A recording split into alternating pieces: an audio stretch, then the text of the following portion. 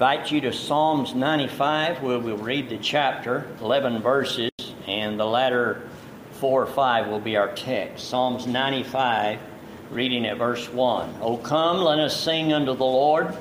Let us make a joyful noise to the rock of our salvation. Let us come before His presence with thanksgiving and make a joyful noise unto Him with psalms.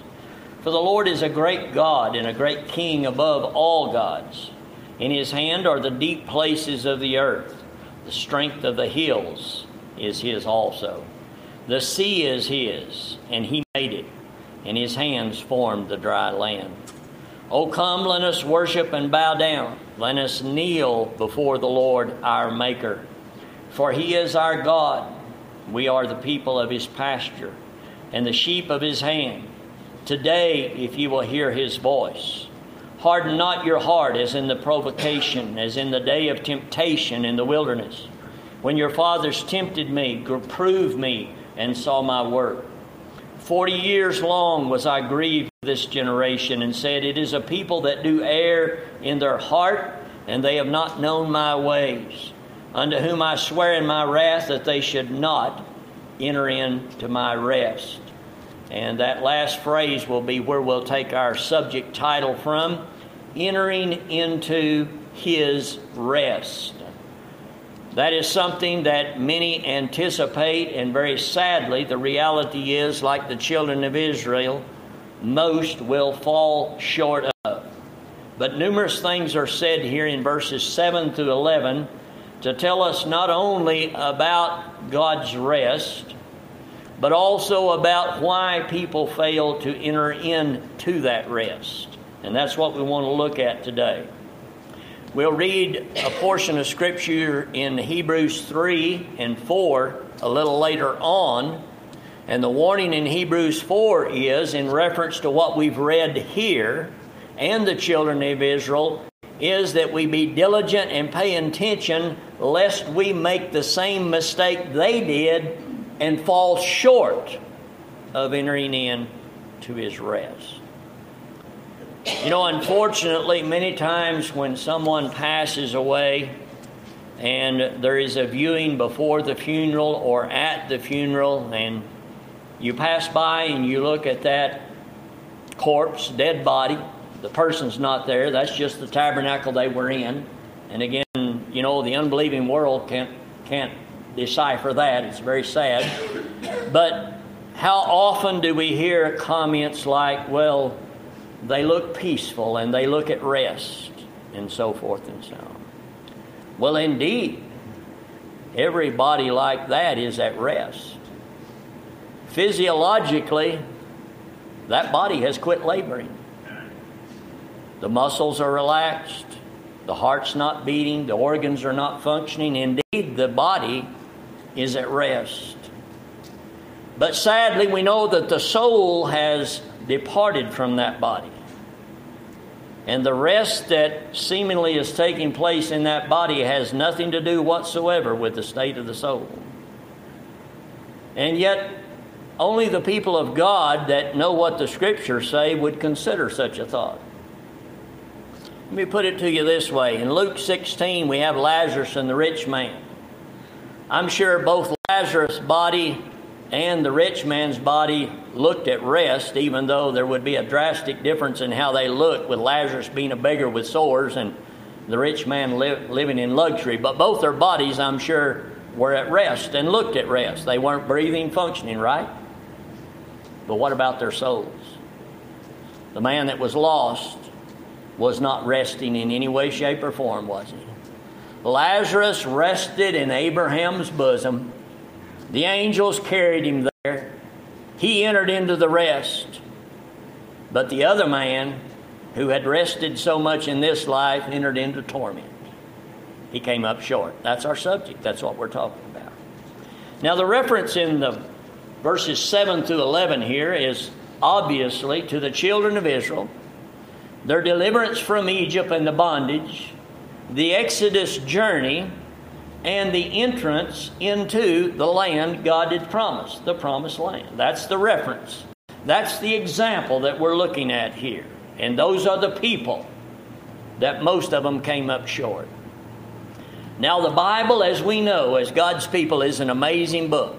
And I want to say something here today again that I've probably referenced and said before, but when you look in the book of Exodus, end of Genesis and the book of Exodus, and we see the children of Israel, that nation, being birthed in Egypt, God delivering them, the Exodus journey of 40 years, and entering into the promised land, we have the broadest, most foundational picture of redemption right there.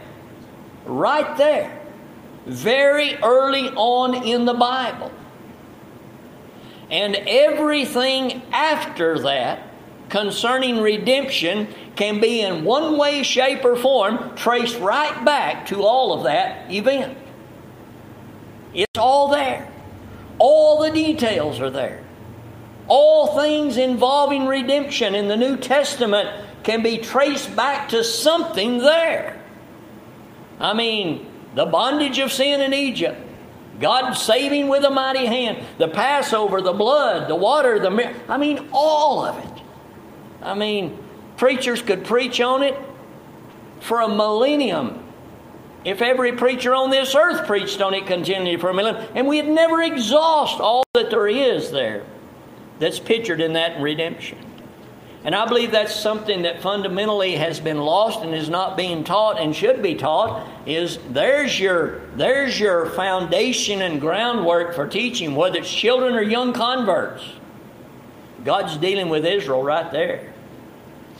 And we look at that and we see some made it and some didn't. We see God's goodness, we see man's mistakes. It's all there. So outstanding. A precedent God sets for us in all of that. And we marvel as we look at God's grace, God's goodness, and God's attributes that are continually on display. And at the same time we grieve as we look at man and his human nature and his response to that goodness of God. It's a beautiful picture of God's redemption. And we should look, and we should learn. And in fact, as I mentioned in Hebrews 3 and 4, let's go there and look at that. That's the reference the writer of Hebrews makes in the last of chapter 3 there. And I'm going to pick up there at about verse 17 of chapter 3 and read through verse 2 of chapter 4. And the writer says, "But with whom was he grieved 40 years? Was it not with them that had sinned, whose carcasses fell in the wilderness? And to whom sware he that they should not enter into his rest, but to them that believe not?" So we see that they could not enter in because of unbelief. "Let us therefore fear." Okay, here's the application practically to us, to look back and learn from them and their mistakes, lest we should make the same mistake. Lest a promise left us of entering into, again notice, His rest, any of you should seem to come short of it. "For unto us was the gospel preached as well as unto them, but the word preached did not profit them, not being mixed with faith in them that heard it." And it goes on to talk about the rest through verse 9. I can't go through all of that. But again, entering into His rest. You know, as human beings, when we attend or go to the funeral of someone we have known who is a believer, it's a bittersweet experience, isn't it? I mean, you can feel sad humanly at your loss, but at the same time you can rejoice because you know they have entered into the rest that we're talking about. We know that God's Word is true, that He has a prepared place for His people. Not only does the body rest from pain and anguish and sorrow and all of that, but the soul has entered into His rest. And death is just the door and the portal by which that takes place. On the other hand, when we go to the funeral of someone whose soul is uncertain, or more than likely by the works we know of, the life they lived or the testimony that they did not have, They have went to hell in all likelihood. That is very unpleasant, isn't it? You can't rejoice at that funeral like you can someone you've known whose works you know have followed after them into their rest. It's a very sad thought when we consider those who are anticipating, thinking, and believing that when they die they will enter into rest, but they will enter into torment. There's going to be more disappointed than we ever imagined, I believe. That's the fear of this preacher.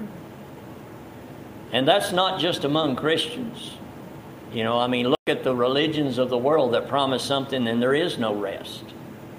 But in Christianity, so many will come up short. Well, let's look in our text at some characteristics here that may help someone today to know for sure that you're going to enter into that rest, or that you may be making the same mistakes that they made and came up short. Numerous things are said here of the characteristics of the children of Israel. And let's begin back up there in verse 7. The psalmist is obviously speaking of the Israelites, although verse 7 can make an application here to all who believe. But let's deal with the Israelites in the context, shall we? He is our God. How many of the Israelites you think believe that? Probably every one of them. All of them that were in Egypt, the seed of Abraham, acknowledge the God of Abraham, and that they were in a covenant relationship with Him because God had not made that covenant with any other people other than the seed of Abraham. The Egyptians could not say He is our God with respect to the covenant relationship with Abraham. He could have been their God, and I hope He was the God of some of them if they were saved. They would have been proselytes in that. They would have believed in Abraham's God. But there was, of course, a national choosing and a national election. So all of the Israelites would probably say, yeah, He's our God. Abraham's God is our God. Well, that's way too easy. That's the broadest thing that there is. And so many, even in Christianity, even a lost sinner that's habitually sinning every day can say, He's my God. Well, in a sense, He is. If you're talking about there only being one God, yeah. If you're talking about Him being the creator of all things, that, several ways. But that's just a big, broad, general statement. He's the God of the demons. So, again, that's not saving faith. That's general acknowledgement. And you won't enter into rest just by acknowledging, well, God is our God. Acknowledgement doesn't save. Well, then we can narrow it down a little with the next statement. We are the people of His pasture. And indeed, that would have a special application to the Israelites, wouldn't it? Because of that covenant relationship being the seed of Abraham. He's not just our God, which again, in a universal sense, He's the God of all humanity. But that doesn't mean He saves all humanity, does it? It's very general. But the people of His pasture, think of Psalms 23, the shepherd and the sheep. People of His pasture. That's more specific, isn't it? That's like one ethnic group or what have you. And in this case, it was the seed of Abraham. Well, sheep of His pasture. Okay, that means they were His. And like Psalms 23, He led them, He fed them, and He watered them, right? So that's better than being somebody else's animal where He's not doing that to those, but He's doing it to His. So that narrows it down to more personal. So in that, the Israelites could acknowledge God as their particular God, creator, and His sovereignty. The sheep of His pasture. There's His provision, right? So that's narrowing it down some. But you can believe that and go to hell too. You can believe that and die and not enter into rest, as many of them did. And then it narrows down a little bit more by saying, we are the sheep. I'm sorry, I said sheep of His pasture. I was carrying it over to Psalm 23.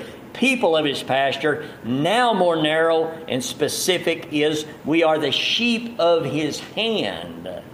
So that's a narrowing down to something more intimate and something much more personal. Well, again, just because you believe you have a special relationship with God does not mean you have a special relationship with God. People think they have all kinds of relationships with God. Some think their relationship with God through nature will save them. It won't. Some people think their relationship with God through rites and ceremonies and works will save them. It won't. The only real relationship with God is through and by Jesus Christ. If your relationship's not based on Christ, you don't have a relationship with God. And you will not enter into rest, even though you may think you are the specific little lamb sheep whom He loved. Why would He love you? Why does He love you? How do you know He loves you? And et cetera, et cetera. That entails many questions. You just can't say, yeah, He's my God, and I'm the people of His pasture, and I'm the sheep of His hand, and He blesses me, and I know when I die I'm going to enter into... Well, that's all lovey-dovey, but that's not the gospel. How many Israelites believe that? And yet, what do we read? Their carcasses fell in the wilderness. He swore they will not enter into my rest. Why didn't they enter into His rest? Hebrews 4 said, they heard the gospel, but they didn't have faith. They didn't believe. Now get this. We talked about this in Sunday school also. Verse 7 says, today if you will hear His voice. They heard the voice of God. And again, I don't want to be redundant here, but they heard the voice of God. I mean, who of us can imagine Him? Surely you have. If you're a believer and you've read your Bible, you have wondered, when you read both the Old Testament and New Testament, what it would have been like to hear the voice of God. I mean, they can duplicate it on movies, but what if it had been real? I don't think any of us can embrace that scene at Sinai. I don't care what Hollywood, it's still beyond the proportions of human realism. Who could have imagined at the Mount of Transfiguration or the other times when God spoke, this is my beloved Son, here? I mean, what an experience, you know. Well, the Israelites heard the voice of God. They all heard it. They were all there, camped out at the bottom of the mountain. Not one of them didn't hear it. They all heard it. And yet their carcasses fell in the wilderness. Again, humanly we think, how could that happen? How could anybody literally hear God's voice and everything associated with His presence there and not believe in God to the salvation of their souls? Well, it redefines for us what dead in trespasses and sin is, doesn't it?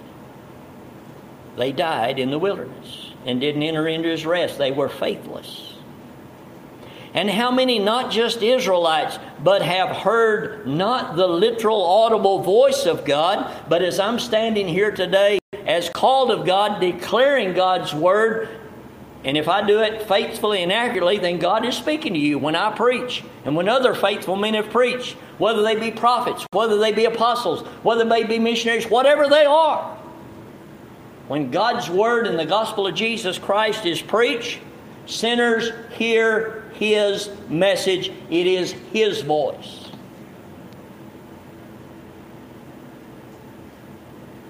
And yet that doesn't save everybody, does it? Why? Wouldn't it? Well, we come to that very easy. Verse 8 answers the question, harden not your heart. Man is hard-hearted. He doesn't get that way. He comes that way. He comes forth naturally hard-hearted. And it can only either be broken or get harder. And when confronted with God, His truth, His Word, His message, one of the two is going to happen. He's not going to stay in the neutral zone. They hardened their heart. And they saw literally more of God and heard more of God in the physical realm than you and I ever will.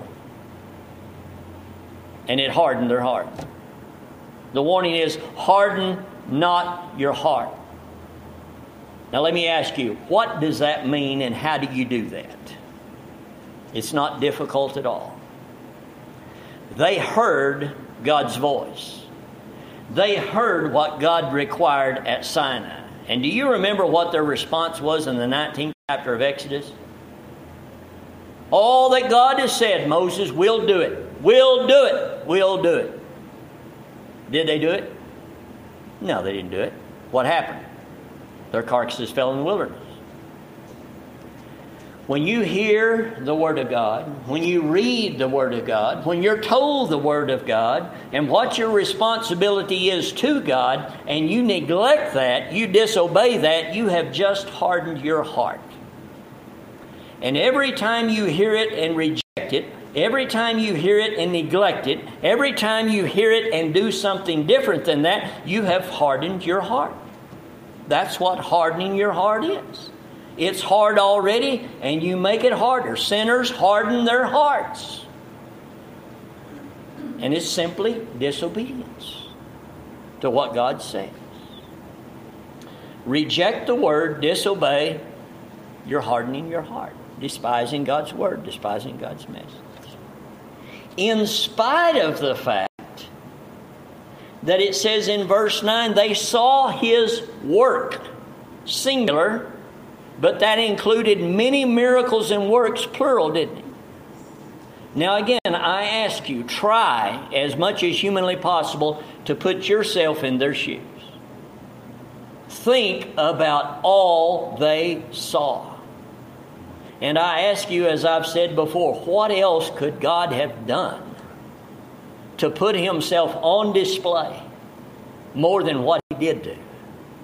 You know the plagues in Egypt. You know the distinction, clear-cut, day and night difference between this people and that people.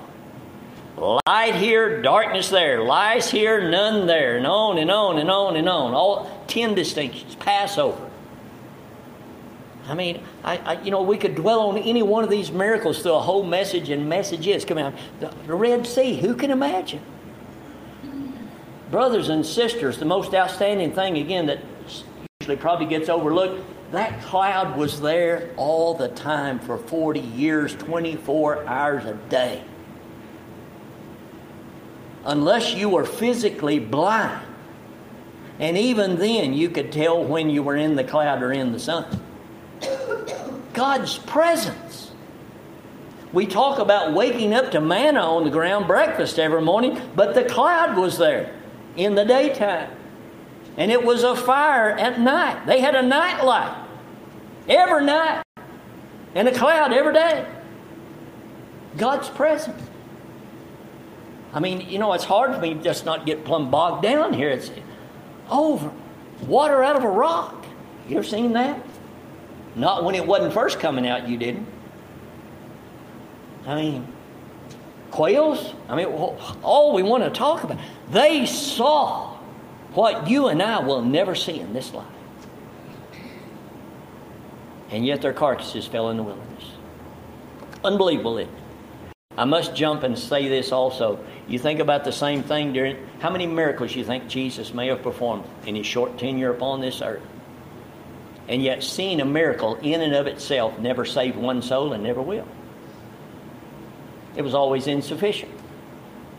They were proofs. God could use a miracle and administer faith and a person could be saved. It was an instrument, but anybody humanly just seeing a miracle, it never saved anybody. They always wanted to see more. They never got enough. And Jesus told the unbelieving Pharisees, the hypocrites, He said, no, I'm not giving you no more signs.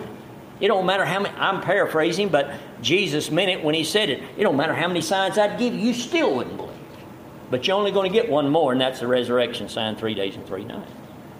So they saw His work, and in spite of it doing something to them and cause them to believe, again, they rejected, hardened their heart. And the bottom line is, nobody else is exempt either. Just because we didn't see what they saw. Every sinner that's ever lived, wherever they've ever lived, in any generation, in any place on this planet, has seen the handiwork of God.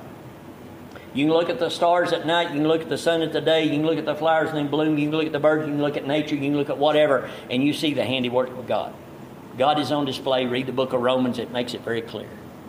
So nobody is set in ignorance of God and His work, whether it's creative work, whether it's providential work, Whether it's the fulfillment of prophecy, that's work that God has done and proven. So every generation of every people to different degrees and different scales has seen God's work, just not like the Israelites did.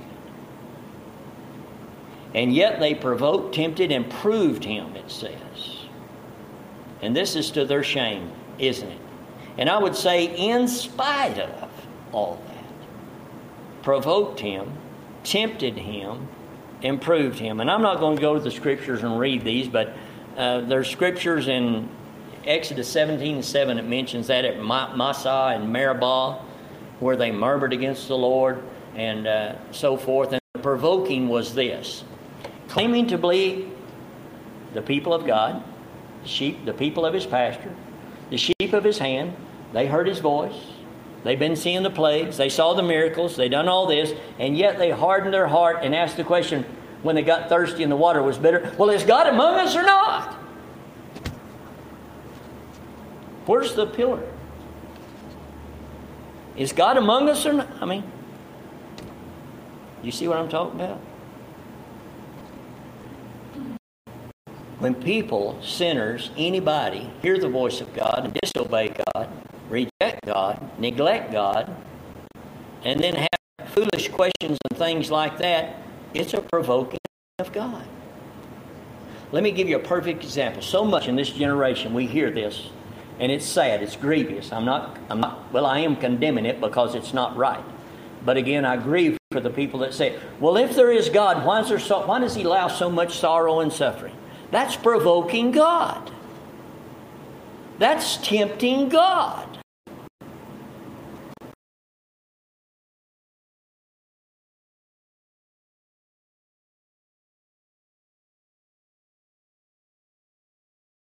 Ground that says he is God and he can do what he wants to, and I have no right to question anything he does.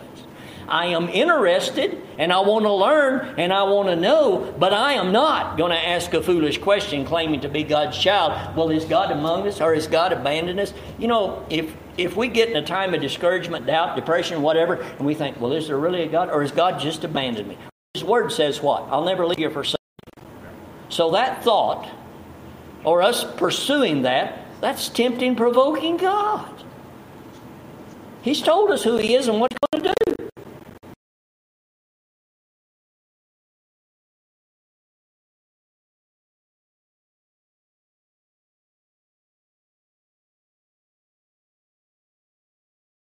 Believer. The next thing it says, and this is sequential here, you see, they erred in their heart.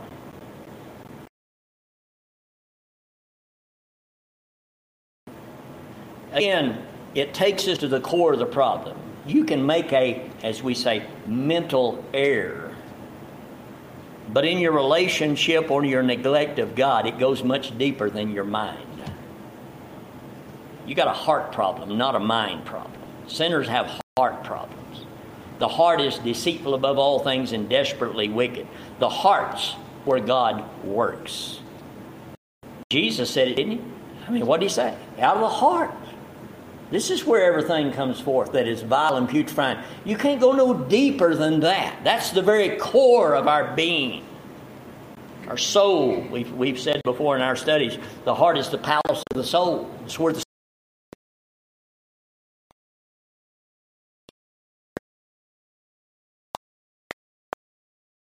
They didn't believe Moses. They didn't believe God. They did what?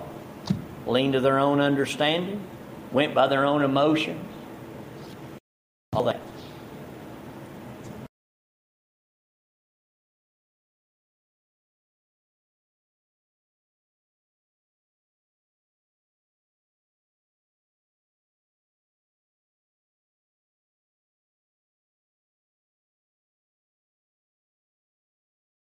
Heard him speak, but they still knew not.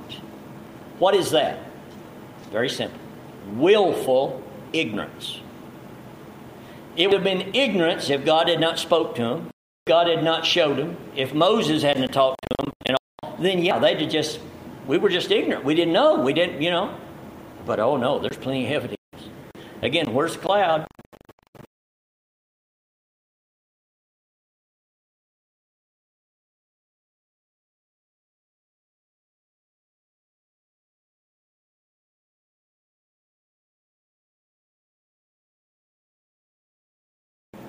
So, as Hebrews said, they were faithless.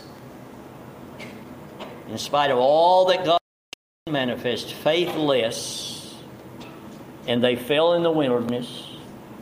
And mark it down, they did not enter into His rest. Now,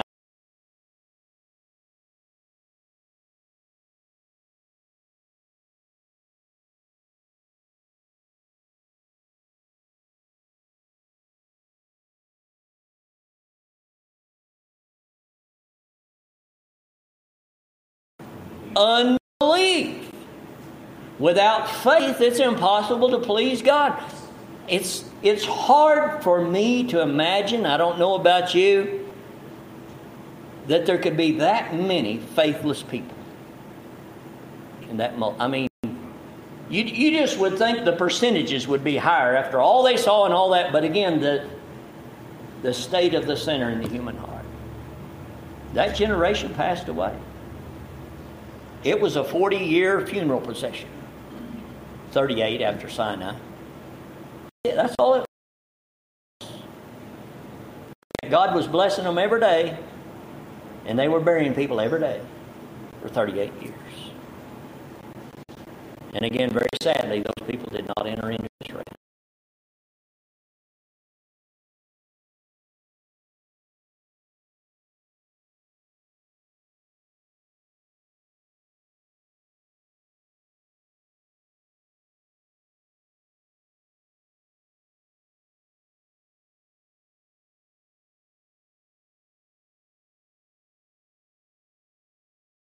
But they weren't that far away. It's just not that far from Egypt to the promised land to start with. But again, this goes back again to the story of redemption. I mean, you know what we do as sinners without Christ? We're just wandering around. You know, we say that sometimes about people, not to condemn, but just it's sad to see people just stumble. We say stumble through life or wander through. Well, that's what the children of Israel do. And that's what sinners do. Without Christ, that's all they need. It don't.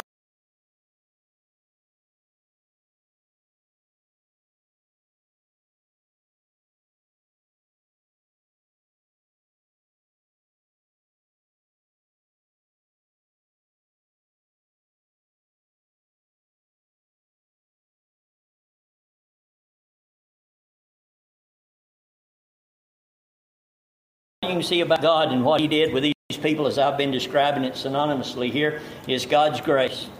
First of all, God chose Abraham, didn't He? And made a covenant with Abraham and elected them. They had a national election. I mean, imagine being a part of that. I mean, who can imagine? One man's seed, the apple of God's eye, when there are all kinds of other people on the planet. And yet God says, I set my love and affection and goodness on you.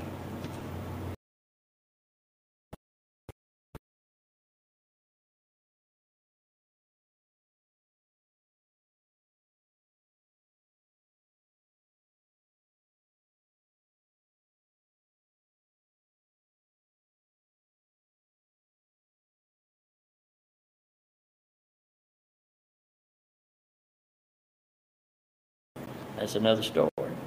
But again, what was God's work? Well, I've talked about this before, but what was God's work? What is God's work to sinners that were not a part of this group in Israel? What is God's work today to the sinner? God is every day blessing. Every day. The just and the unjust. God's work is His continual and consistent blessings of grace upon all humanity. Again, it's very basic. It's very elementary. He gives life. He takes life. He gives the air, the water, the breath. Everything that we have is owed to God. Sinners just don't know that. Every good gift, every perfect gift, it all comes from above, not from beneath. So God's work, God's grace is general grace, and it's to all humanity and all sinners everywhere and every time. I mean, especially to the Israelites. All the things we discussed. And yet it says God was grieved. Now, we got to make a point here, and we'll make it briefly and try to wrap this up. But think about this. Again, remember, everything we read about God in human language is inadequate. I mean, we just have to use what we got. We got to use the best we've got, whether it's Hebrew, Greek, or English. But again, language.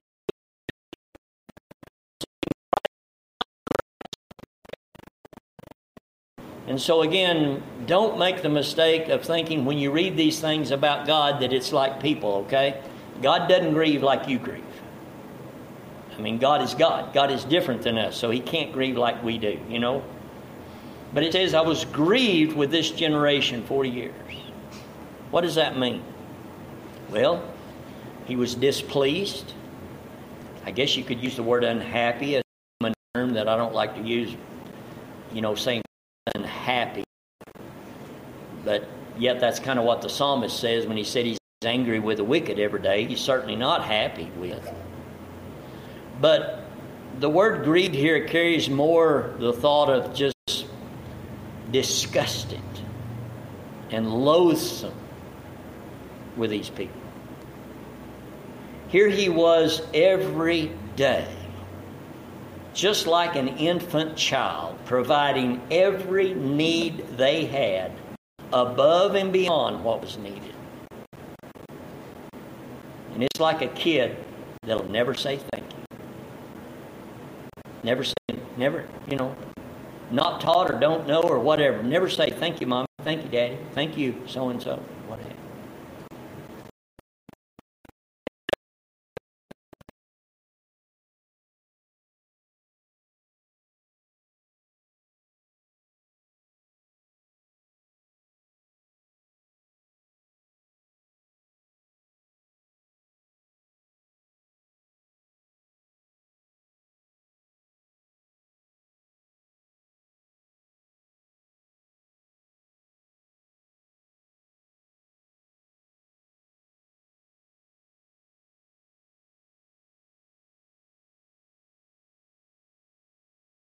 Before we were saved, or why He puts up with us now when we disobey. But it's the attribute of God's long-suffering. He bears with us. And He's more long-suffering than any human being could ever imagine. We are to be long-suffering, but ours can't even begin to compare with His. How can God, being God and doing all that He's doing for them for 40 years, put up with this disobedient, rebellious, murmuring, complaining, whining, unthankful people? Well, obviously His faithfulness comes into view and all, but again, He bore with them.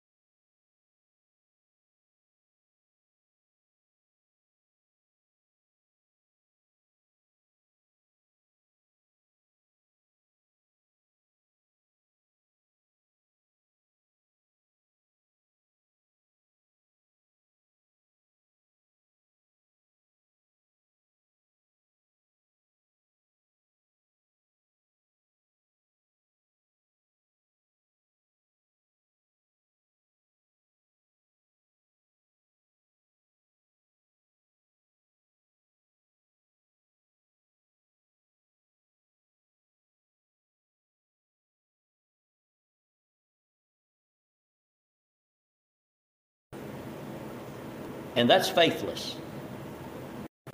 It doesn't matter. It's about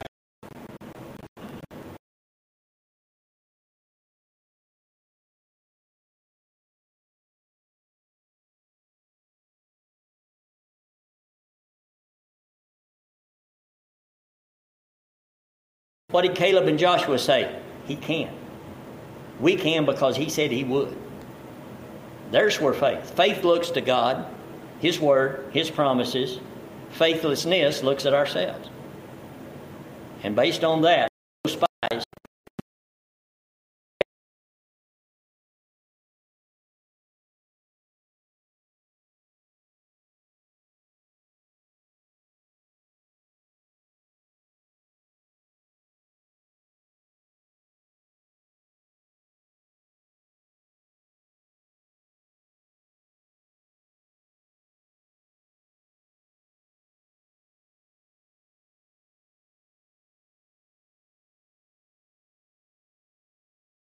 I got to say this quickly, bear with me.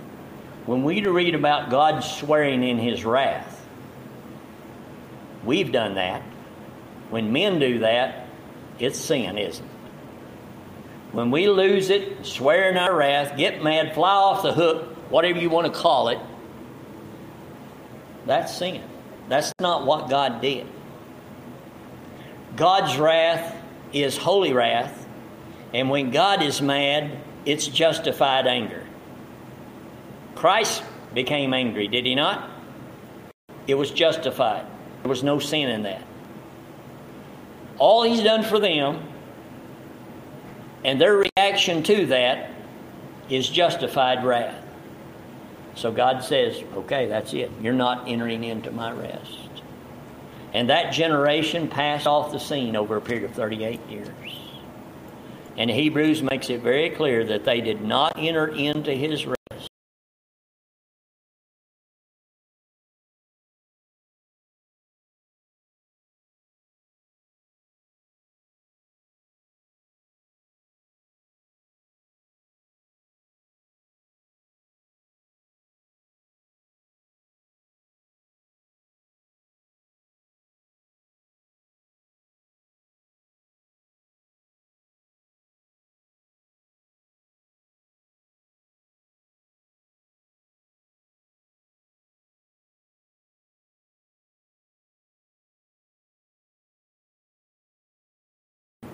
What do you anticipate you're going to enter into when you take your breath?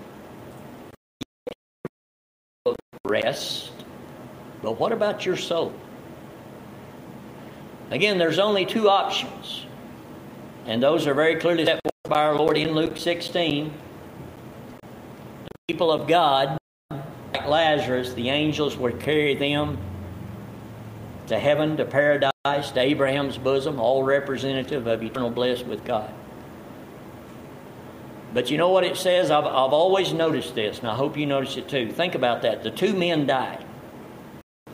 The angels carried Lazarus to rest. You know what it says about the other man? Doesn't even give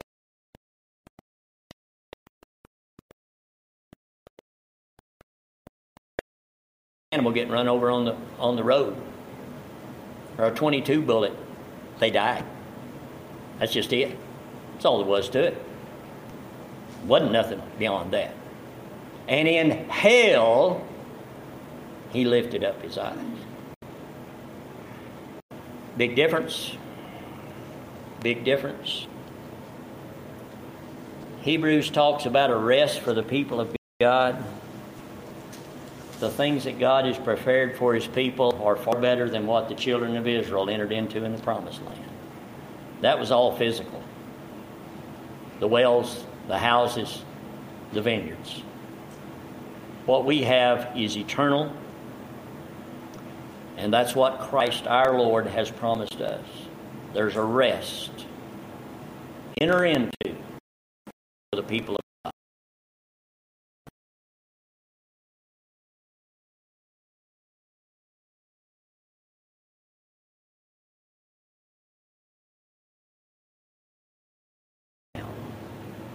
Because if you believe in Christ to the salvation of your soul, you repented of your sins and found forgiveness in the blood of Christ, then He's promised you rest. And if you have any doubts about your standing, then I would ask you to diligently think about this matter seriously.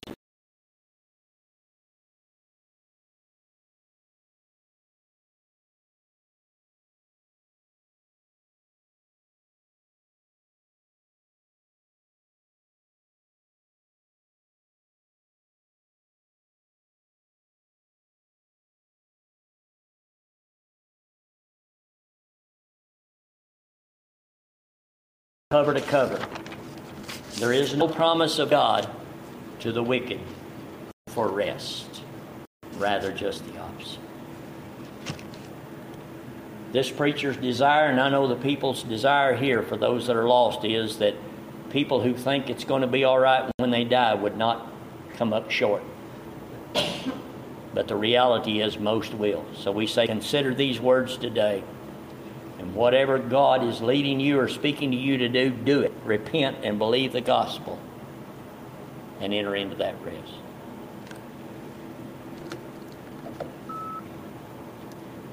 Cole, if you would come.